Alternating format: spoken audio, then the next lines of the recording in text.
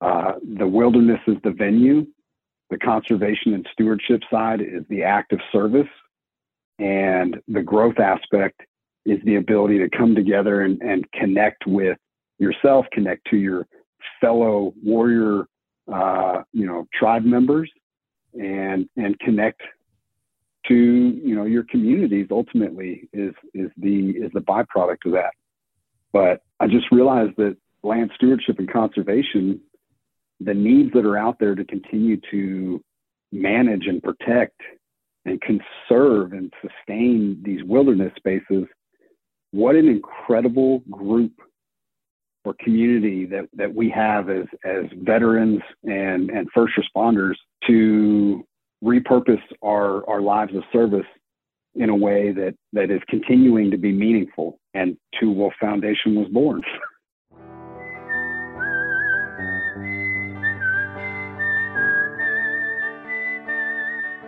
These are stories of outdoor adventure and expert advice from folks with calloused hands.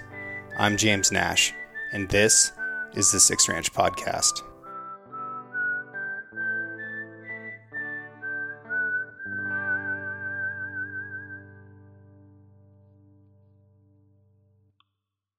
The Six Ranch Podcast is brought to you by Sig Sauer. SIG is a leading provider and manufacturer of firearms, electro-optics, ammunition, air guns, and suppressors. For over 250 years, Sig Sauer Inc. has evolved and thrived by blending American ingenuity, German engineering, and Swiss precision. Today, Sig Sauer is synonymous with industry-leading quality and innovation, which has made it the brand of choice amongst the U.S. military, the global defense community, law enforcement, competitive shooters, hunters, and responsible citizens. Sig Sauer is also a premier provider of elite firearms instruction and tactical training at the Sig Sauer Academy located in New Hampshire. For more information about Sig Sauer and its complete line of products, visit sigsauer.com. All right, Mr. Brian Flynn, how you doing, sir? Good. How are you doing today? Doing great. It's been a blizzard here, but it doesn't seem to be wanting to stick around for very long. So now it's just cold and windy. Yeah, we are experiencing much of the same here in western Montana. Big forecast for some heavy snow, and some of the areas around us got hit pretty good. We woke up to about an inch of snow on the ground, but it's mainly just been the wind throughout the day. Yeah, I think it's really elevation dependent on this particular storm. I'm seeing 30 inches in some of the mountain ranges and, stuff above, 6,000 feet. But the lower elevation stuff seems like it's just the spring snow. Yeah, we're still adjusting to, I was told yesterday, welcome to fifth winter here in Montana. We just moved here to Montana. We just moved here to Montana from South Alabama 2 months ago. We moved right in the middle of winter in February, and it's been a little bit of an adjustment for the family, but it's been pretty mild so far. Yeah. It's been. I mean, we had a couple of big storms, but nothing too crazy. Tell me a little bit about your military experience. You've had yourself quite a career. Yeah, it's been an adventure. I'm sitting at about 19 years of some form of service, either as a soldier or as a civilian and a contractor. Enlisted in the Army, active duty in 2003. Within days of the invasion of Iraq, I was a college student and just was overtaken with the idea of going to war. And I signed up. My stepdad was my recruiter. He was up in Indiana, and I called him up and I said, I want in. And we did what was necessary to make that happen, and ended up in 3rd Infantry Division at Fort Stewart, Georgia. Attended sniper school prior to that deployment in 2005, and enjoyed a very kinetic experience. That first deployment in 2005, doing a lot of counter IED sniper work, and really invested myself into this new identity of being a soldier. Prior to joining the Army and that first little bit of college, I was running with a bad crowd, making bad decisions, and the Army was my escape of running away from that. And then it turned out that it was this new world for me, where as long as I applied myself, had incredible leaders, and that deployment began to set the stage for a climb into the special operations community. Returned in 2006, went to the 82nd Airborne, spent a little bit of time there, just long enough to train up for selection, and then went to the Special Forces assessment selection at the end of 2006. Was selected, went through the Q course, and ended up at 5th Special Forces Group, and spent a number of years there until I separated from active duty military in 2014. Just right at about 12 years of service, and then became a SEER instructor. There was a little bit of time in there, a little bit of break where I didn't work for the government, and that was on a dairy farm just south of Nashville, Tennessee. But didn't last very long. We relocated, and I ended up in proximity to Fort Rucker, became a SEER instructor, worked there for a number of years before taking an intelligence analyst position at Fort Benning. And in that time, I realized I missed being a soldier, and I got back in and joined the Alabama National Guard to serve with 20th Special Forces Group, and that service is ongoing. Nice. 5th Group, I've got a close friend who is in 5th Group. They're a counterterrorism unit, right? Yeah, that counterterrorism falls under one of our Special Forces core mission sets. Okay. And I'm not super skookum on sort of the roles and responsibilities and specialties of each Special Forces group. So what does 5th Group do, and what makes 5th Group special and interesting? They're highly decorated. Yeah. So, 5th Group is mainly focused on, Middle Eastern countries. My target assigned language that I trained in was Persian Farsi, served with a number of Arabic speakers, and, any language throughout the Middle East. We have guys on the teams that are assigned and pursue being proficient in those languages. Across any Special Forces battalion, you're going to have a number of specialty teams, mountain warfare teams, and dive teams, and mobility teams. I was fortunate enough to spend my time in 5th Group on a dive team and a mountain team, which is where I just developed an absolute love of the mountains. We were at Fort Campbell, Kentucky, not a very mountainous region. But on that mountain team, we would get to travel to some pretty incredible locations to train in military mountaineering and high angle rescue and high angle shooting. And it just, I just found that to be my happy place was in or around the mountains. Where did you grow up? I grew up partially a military brat, so a little bit of all over. Was born in California and spent some time in Colorado and Germany. Back to California for elementary school. And then we relocated to northern Illinois, north of Chicago. Talk about wrecking a kid's childhood. Going from the mountains and beaches of Southern California to northern Illinois was a rough transition. Sunny and 75 to negative 46-degree wind chill coming off the lake. Yeah, that place will harden you up for sure. Yeah. So the love of mountains, that's just something that came naturally as you were exposed to it.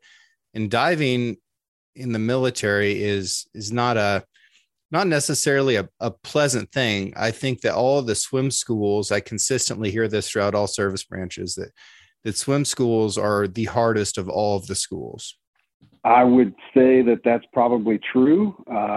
I would caveat that I never attended CDQC, our combat dive course. I went through pre-scuba, but that was just prior to a transition to the mountain team. My couple years on the dive team, I had an incredible team sergeant that recognized the need. I was an 18 Bravo weapon sergeant at the time. And in me going to that team non-dive qualified, it was to fill a vacancy. And then we just went to work, and over the course of that following deployment, there were some train up aspects in prepping for dive school, and then an opportunity presented itself for me to transition to the mountain team, and I never got to go to dive school. My primary interest developed early on in reconnaissance, and going through sniper school as a PFC. My ultimate goal was to try to get onto a military free fall team with a specialty in SR, special reconnaissance. I was able to go to free fall school and never made it to the Halo team. There was just never, in our company, it just never lined up. But I was extremely thankful and grateful for the experiences of the mountain team time. The history of American mountain warfare is really interesting. If you get into the 10th Mountain Division and how those guys were originally stood up, we didn't know anything about skiing, cross-country skiing, climbing with skis as a country. It's really not a skill that we had. And we just pieced it together with athletes, most of them from Europe, who could sort of train everybody up.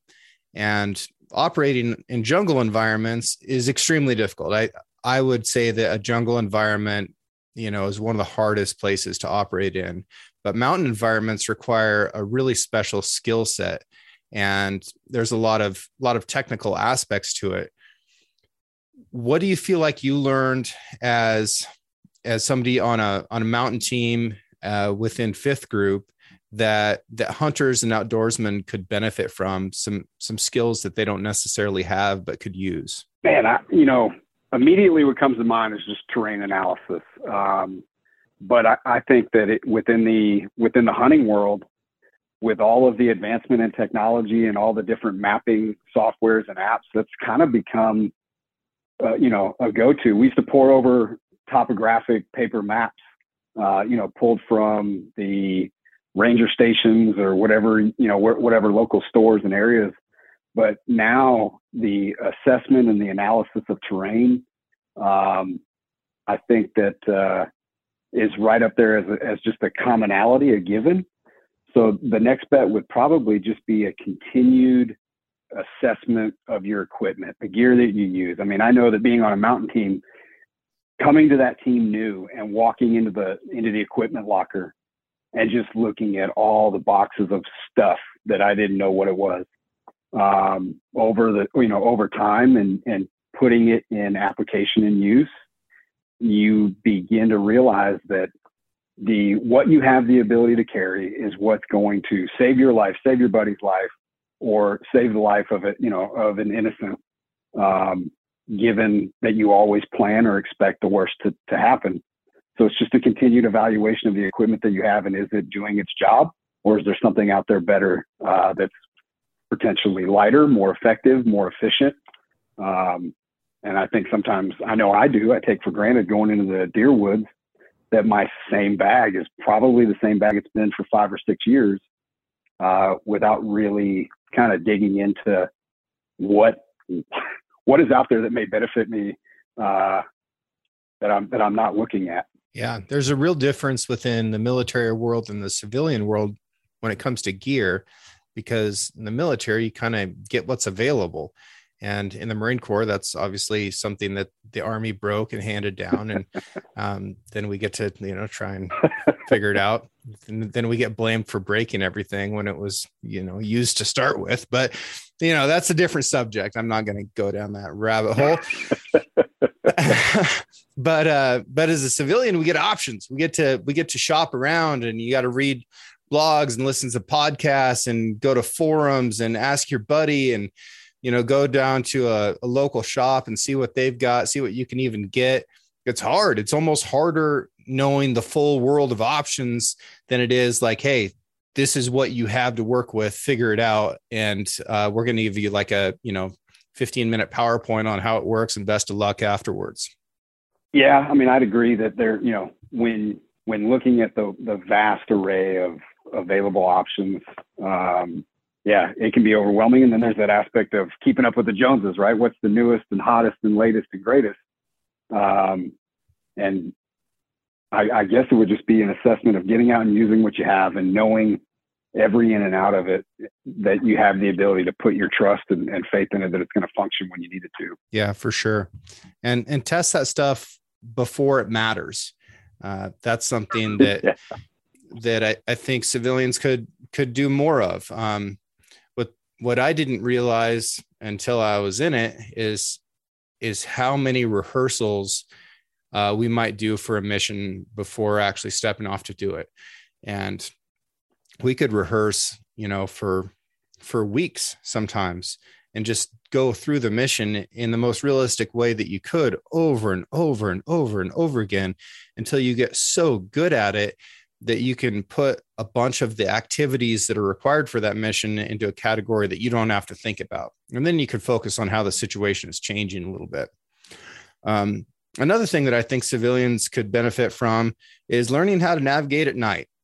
I see a lot of dudes coming off hillsides in the dark, and they get themselves in trouble. And navigating at night is hard, like no question about it. But do you have any advice in that category? I mean, for me, it's a constant awareness of my surroundings. More, transitioning from day to night is being more aware of different terrain and key terrain within the area that I'm at.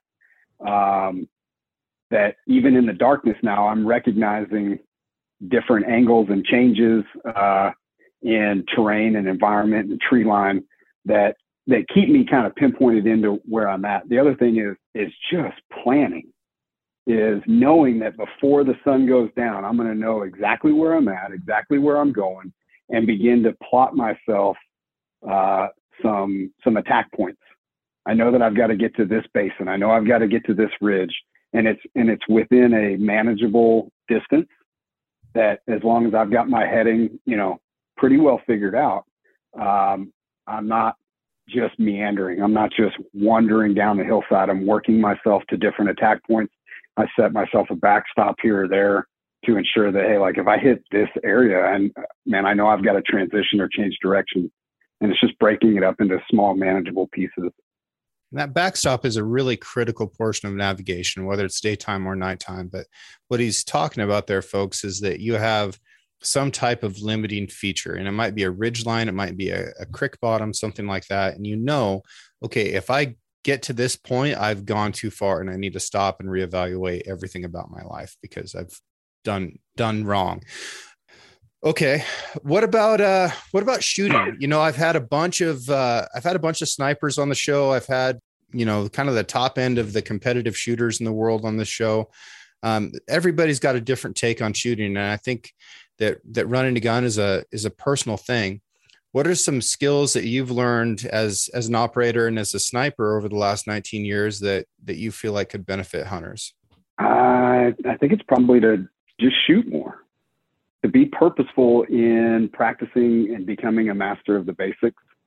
Put yourself in situations and environments where it's not just flat. I know it's not possible for everybody all the time, but seek it out. Go and find events or venues or competitions that allow you to be tested, so that so that when you're faced with the ultimate test and preparing to harvest an animal, you've run that drill, you've run that shot, you've experienced that environment, before. I've never, I hunt some deer woods down in South Alabama. I have not hunted all over. I'm very excited about beginning to learn how to hunt in this western Montana terrain, and pursuing some elk and some mule deer. But I know that in just general, thought process, it immediately applies back to always being a master of the basics. And, in my time in special forces, the thousands to hundreds of thousands of rounds through the M4, through the Glock or the Beretta, all that time begins to add up where you build those effective, good habits. Yeah. And I think something that you hit on there that's really important is to have good fundamentals to start with, because if you go out and practice bad stuff, you are getting better at doing the wrong thing. So practice does not make perfect. Practice makes permanent. So go find somebody who can teach you the right thing and then get really good at that. And I see it with athletes in almost every sport. When they get to the very highest level, what separates them is that they are brilliant at the basics. Their fundamentals are perfect. And there's this intermediate range of experience where people fall into the trap of being like, okay, I've got it. I've got the basics down. Now I'm going to try some of the advanced stuff. The advanced stuff should be getting better at the basics. A great example of this is a wrestler named Cael Sanderson, first undefeated collegiate wrestler ever. In his final match, everyone knew that he was going to go out there and execute an ankle pick, including the guy that he was up against.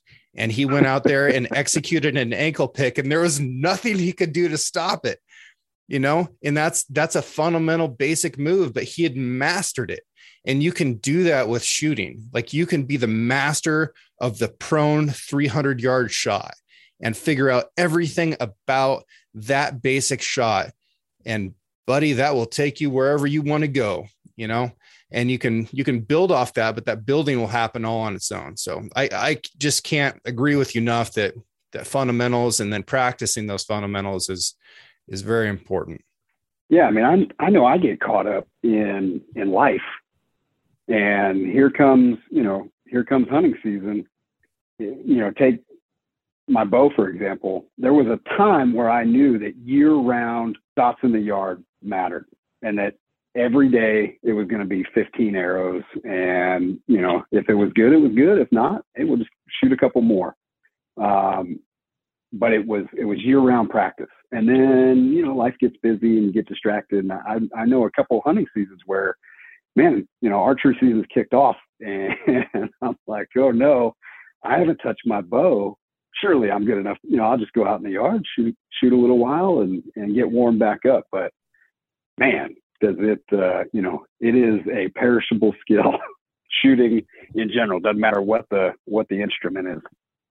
And you can always learn more from somebody else. I was just out at the SIG Academy last week and felt very confident in the way that I grip a pistol. I felt so confident that the way that I do that is correct. And, it was working for me. I was able to defend myself in the woods against bears. I was able to win in competitions. I was satisfying my own accuracy on the target range. And I went out there and learned from Dylan Kennison, who's just an outstanding freaking human and the lead pistol instructor and the hunting instructor out there at SIG Academy. And there were some ways that I could improve.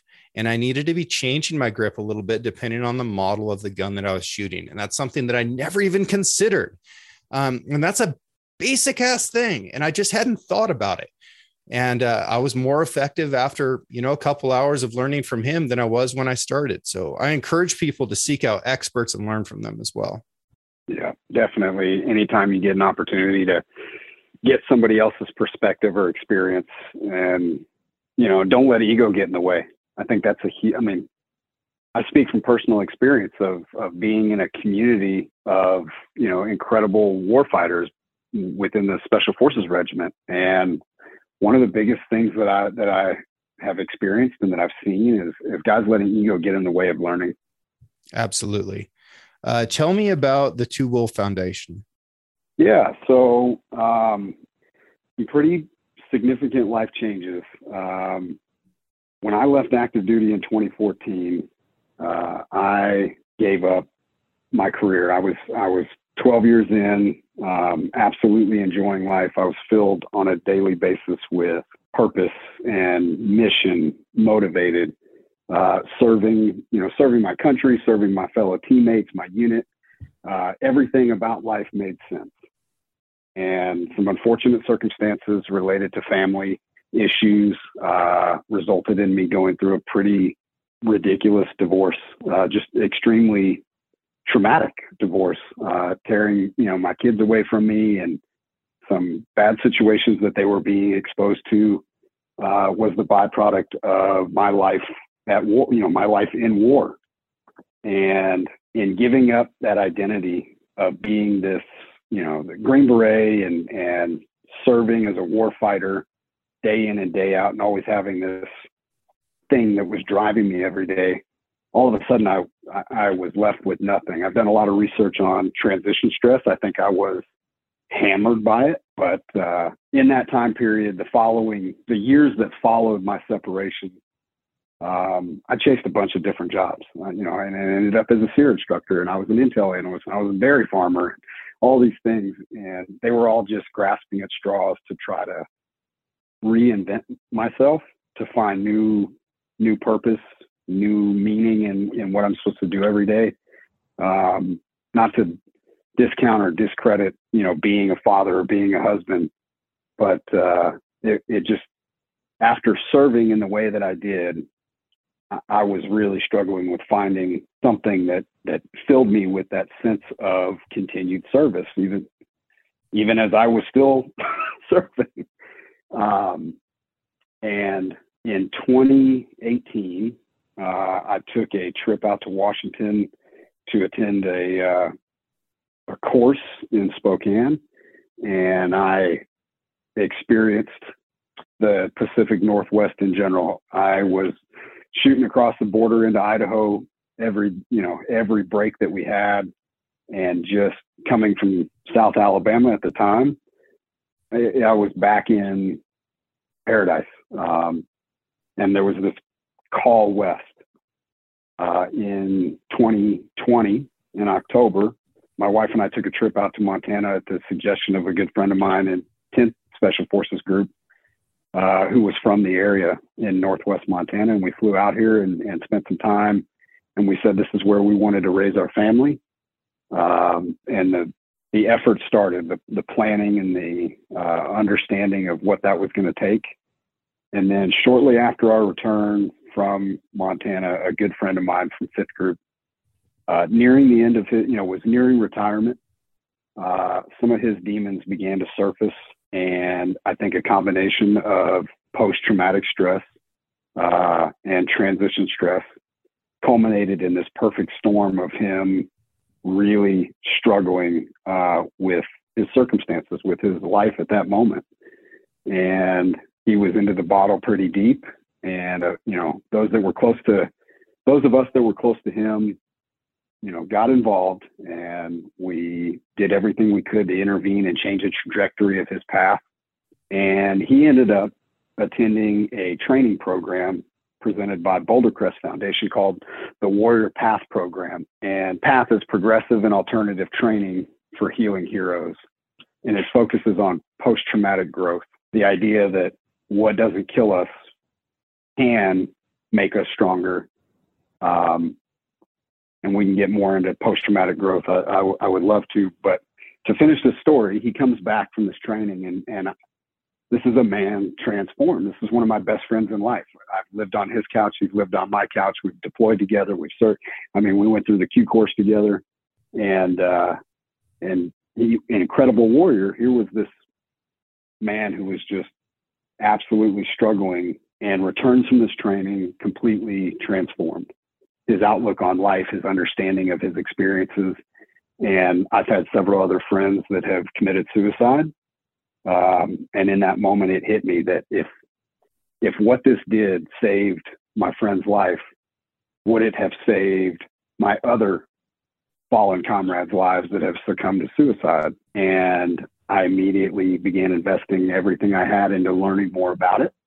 I went and attended the training myself, and then ended up going to work for the Boulder Crest Foundation as a Warrior Path guide, an instructor in their training program, teaching the principles and education of post-traumatic growth. In that process, I realized that just as when I was a SERE instructor teaching patrolling, behind enemy lines, and we're teaching a linear danger area crossing, I would always tell students, this is a way, not the way. And I realized that at the point that I was in my life and where I felt most spiritually fulfilled and at peace was in the mountains, was in the woods, within nature. And I began to develop this concept that put the two together, an education or an exposure to post-traumatic growth and in natural wilderness environments. So about 18 months ago, I began the planning process and the development of what this would look like. And what resulted was an incredible vision to begin mobilizing our nation's military veterans and first responders, law enforcement officers, firefighters, EMS services. They're all part of the Warrior Tribe, mobilizing them to serve in new ways through land stewardship and conservation. The wilderness is the venue. The conservation and stewardship side is the act of service. And the growth aspect is the ability to come together and connect with yourself, connect to your fellow warrior, tribe members, and connect to, your communities. Ultimately is the byproduct of that. But I just realized that land stewardship and conservation, the needs that are out there to continue to manage and protect and conserve and sustain these wilderness spaces, what an incredible group or community that we have as veterans and first responders to repurpose our lives of service in a way that is continuing to be meaningful. And Two Wolf Foundation was born. I love that. I went through something really similar myself. I got out in 2014 and I was hurt and I wasn't able to do the work on the ranch that I'd, done my whole life. So I had to figure out something new. And I'd been told for, the last 2 years of convalescence at Wounded Warrior Battalion by all these medical professionals, a long list of the things that I was never going to be able to do again. And I had started to believe them. Fortunately, the work that I got back into was guiding fly fishing with an emphasis on guiding veterans. So at the time, I was taking all the money that I made and then using that money to be able to take veterans out for free, because I knew what was helping me and what was functioning for myself and making me healthier. And I wanted to give that to other people. And through that, I was able to grow the business and be able to take more people out and do all this stuff. But I never took the step of creating a nonprofit so that I could really expand and dedicate to that. It's more so something that I just feel compelled to do and continue to do on my own every year. And now I've got wonderful partners like SIG, for example, who believe the same thing. And they're very invested in helping out veterans and first responders. And they use hunting and shooting as a tool to do that. When you add in the land stewardship aspect of it, that's really unique and interesting. And I think that venue is incredibly important. I went to college in Southwest Montana in Dillon. And we had a professor there, a geology professor, who would have one class a week at night around a campfire. And the reason that he did that was because he believed that for most of human history, that was the venue for learning.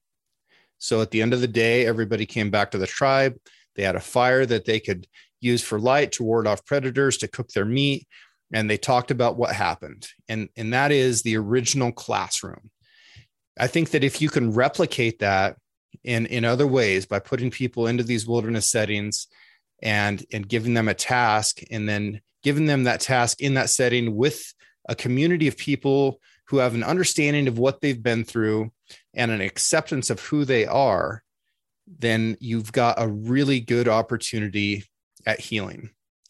Now, I've had veterans in my life who have committed suicide too, and it is an ugly thing. It is a terribly ugly thing, and everybody around them really feels lost, and they feel a little bit less hope for themselves, and that they wish that they'd known so that they could do something. I've felt all those same things too. What I will say is that in all the veteran suicides that I'm aware of, that have occurred in my life, the cocktail seems to have 3 recipes, and it is prescription drugs, a toxic relationship, and alcohol.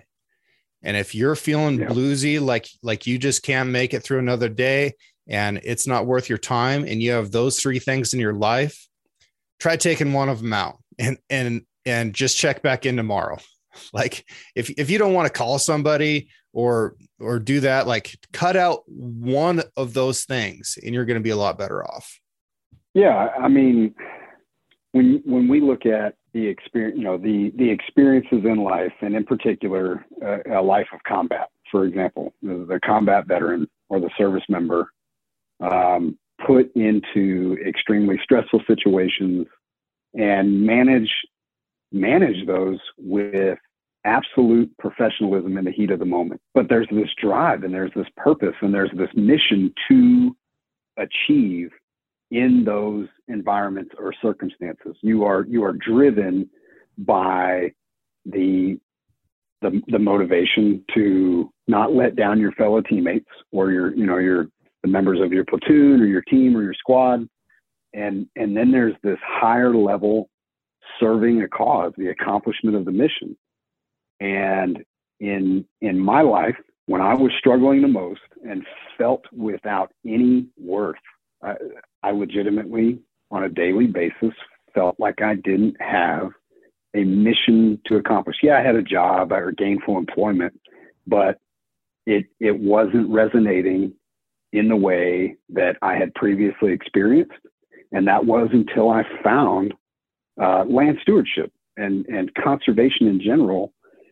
The immersive healing aspects of being in nature, man, proven time and time again with scientific research that the physiological and psychological changes, positive changes that come from spending time in nature. But then when I began to envision, or what I began to feel myself, was that when I would go out and participate in a land stewardship project, a trail maintenance project, or where, a park cleanup, there's this feeling of self-worth, accomplishment, and service in the after, at the conclusion of that. All of those things then generated the additional motivation to continue to be engaged. And for me and for Two Wolf Foundation, I have just had this calling that said, I've got to figure out a way to build this into an opportunity that we can bring our tribe together and serve in this way that begins to spread positive impacts rather than the sharing of victimhood. Oh, you got PTSD? Yeah, man, I got, I'm all messed up. And how many pills, how many prescriptions are you on? What'd they give you? And I just want to migrate or give an avenue of growth and wellness away from prescription pills and, pharmacology and psychology are crazy things. But in my personal experience and seeing guys work through the healthcare systems and behavioral health and mental health, and man, just every one of my friends that's gone downhill, like you said, it's substance, alcohol or pills, toxic relationship, and just a mix of a miscued emotion, maybe. Well, it's hard. It's so hard, man. And I've been at those events where dudes are kind of comparing, how bad off they are. And honestly, they scared the crap out of me. But I was on 22 different prescriptions simultaneously, and I replaced all of those with hunting and fishing year round. And I'm way better off now, like way better off. That was terrible. I cannot believe that medical professionals allowed that to happen. I was never awake. I was never asleep. I couldn't do anything. I was absent from my own life. It was bonkers. And I just had enough cognitive ability that I could see what it looked like in the guys that were further down that road that I was on. and it scared me enough to get off all those things. And it was freaking hard to do, but I did it. I'm better off now. And I've replaced that stuff with the outdoors and with helping people in the outdoors. And I think that you're doing the right thing there. This is something that I feel really strongly about. If somebody else feels strongly about this and they want to help out our first responder and our veteran community, help out with land stewardship and the Two Wolf Foundation, how can they get more involved? Yeah. The website, twowolf.org, has a majority of our information, and there's an opportunity to give on there. We have, to take in donations. We have our 501c3 paperwork is in the wind right now. The federal government is pretty backed up, according to the friends that we have working our paperwork. Apparently, they're working like June, July of 2021 right now. But we formed and incorporated, and our board of directors convened in February of this year. And from that moment forward, after filing with the state of Montana, we are legally allowed to accept donations and it be tax deductible. So there is that added benefit. But what I'm really looking for is building deeper connections and relationships with individuals that recognize the impact that can be made both for the warrior and for the land. Our main focus is on public land, is executing land stewardship programs and projects on U.S. public lands, national forests, national parks, Bureau of Land Management land that gets used and abused and a lot taken from it. And I think the warrior tribe is the perfect community to rise up and really begin to serve that land in some majorly beneficial ways.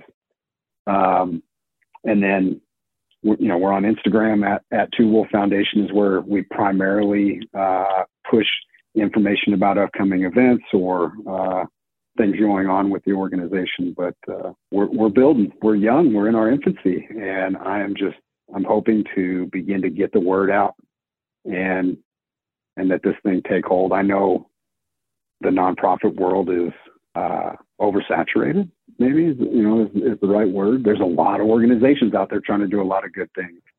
I'm just trying to recognize where I believe I can bring people together to make an impact and just have faith in the vision. So. Well, I know that you know this given your experience, but if you keep working at it, it'll succeed. Yeah, my family has been incredibly supportive in this. It was middle of June last year when I said, this is what I'm called to do. Quit my job at Fort Benning, where I was, a contract intelligence analyst. And we sold our house. We moved back to the family farm in Alabama. I put my family of 4 in a two bedrooms, 1 bath, with the idea of we're doing whatever it takes and whatever is necessary to begin to build this thing. And then ultimately relocating out west and getting here to Montana and surrounded by the incredible venues and landscapes in which I hope we get the opportunity to start bringing our fellow, veterans and first responders. I look out the window every day and first thing in the morning is just inspiration, and I'm captivated by the mountains surrounding me. And I know that feeling lies within every one of, my fellow brothers and sisters in arms and first responders and law enforcement officers, where as much negativity in the world, as much hate as we've seen, as much violence as we've been exposed to or been a part of, there are moments of extreme beauty and peace. And I just see it in mountains. And I want to share that as much as I can. Well, good on you, brother. I'm proud of you. And be safe in what you got coming up. Yeah, I appreciate it. All righty, sir. Well, thank you again for your time. And folks, I encourage you to get involved. This is worth your time. It's a good way to help other people. It's a good way to help other places. And there's links for everything that Brian just talked about down there in the podcast description. Thank you again, sir. All right, James, I really appreciate it. And thank you for allowing me to spend some time having a conversation. Absolutely. So I found this old ad, and there's like dudes dressed up like construction workers, and a guy's got a jackhammer, and there's a crane, and they're moving all these big steel beams and stuff. Aladdin Stanley Thermos. Stanley, the tough, all steel thermos bottle that's completely dependable. They're showing this thermos like falling off this building and hitting all this other construction stuff. And built to take a pounding year after year. Get the top one. Well, it lands in a wheelbarrow. The guy grabs it out of the wheelbarrow. Now he's going to pour himself a cup of coffee. I love these cheesy old ads. And most of the time, like, they're lying to us, right? That's most of what marketing used to be, was just like telling a lie, or at least telling a version of a lie that made you think that you needed this thing. But I'll tell you what, when it's cold out like it is right now, the only way to keep liquid and not freezing in your pack is by putting it in something that's insulated. So packing a thermos in the wintertime is really smart, whether it's for a hot beverage like coffee, or if you just want to bring some water with you, which is a really important thing if you're going to be out adventuring around in this snow that we've got all over the country. And I think you should be, because it's a great time of year to get out and about. This is both a comfort and a safety thing. If you want to get something from Stanley, which I encourage you to do, you can use the discount code 6RANCH. That's the number 6 in the word ranch, and that'll get you 25% off of just about anything on their website. I encourage you to do that. They're great supporters of the show, and great supporters of this audience. And I love you guys. So stay warm out there, have a nice warm drink, and make sure you're drinking it out of a Stanley product.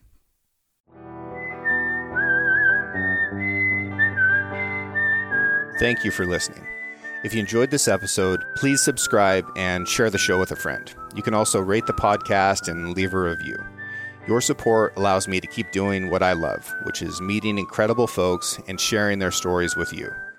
For more content and photos, follow the show on Instagram at 6Ranch Podcast, or me at 6Ranch Outfitters. This episode was produced by Emily Brannigan, with original music written and performed by Justin Hay.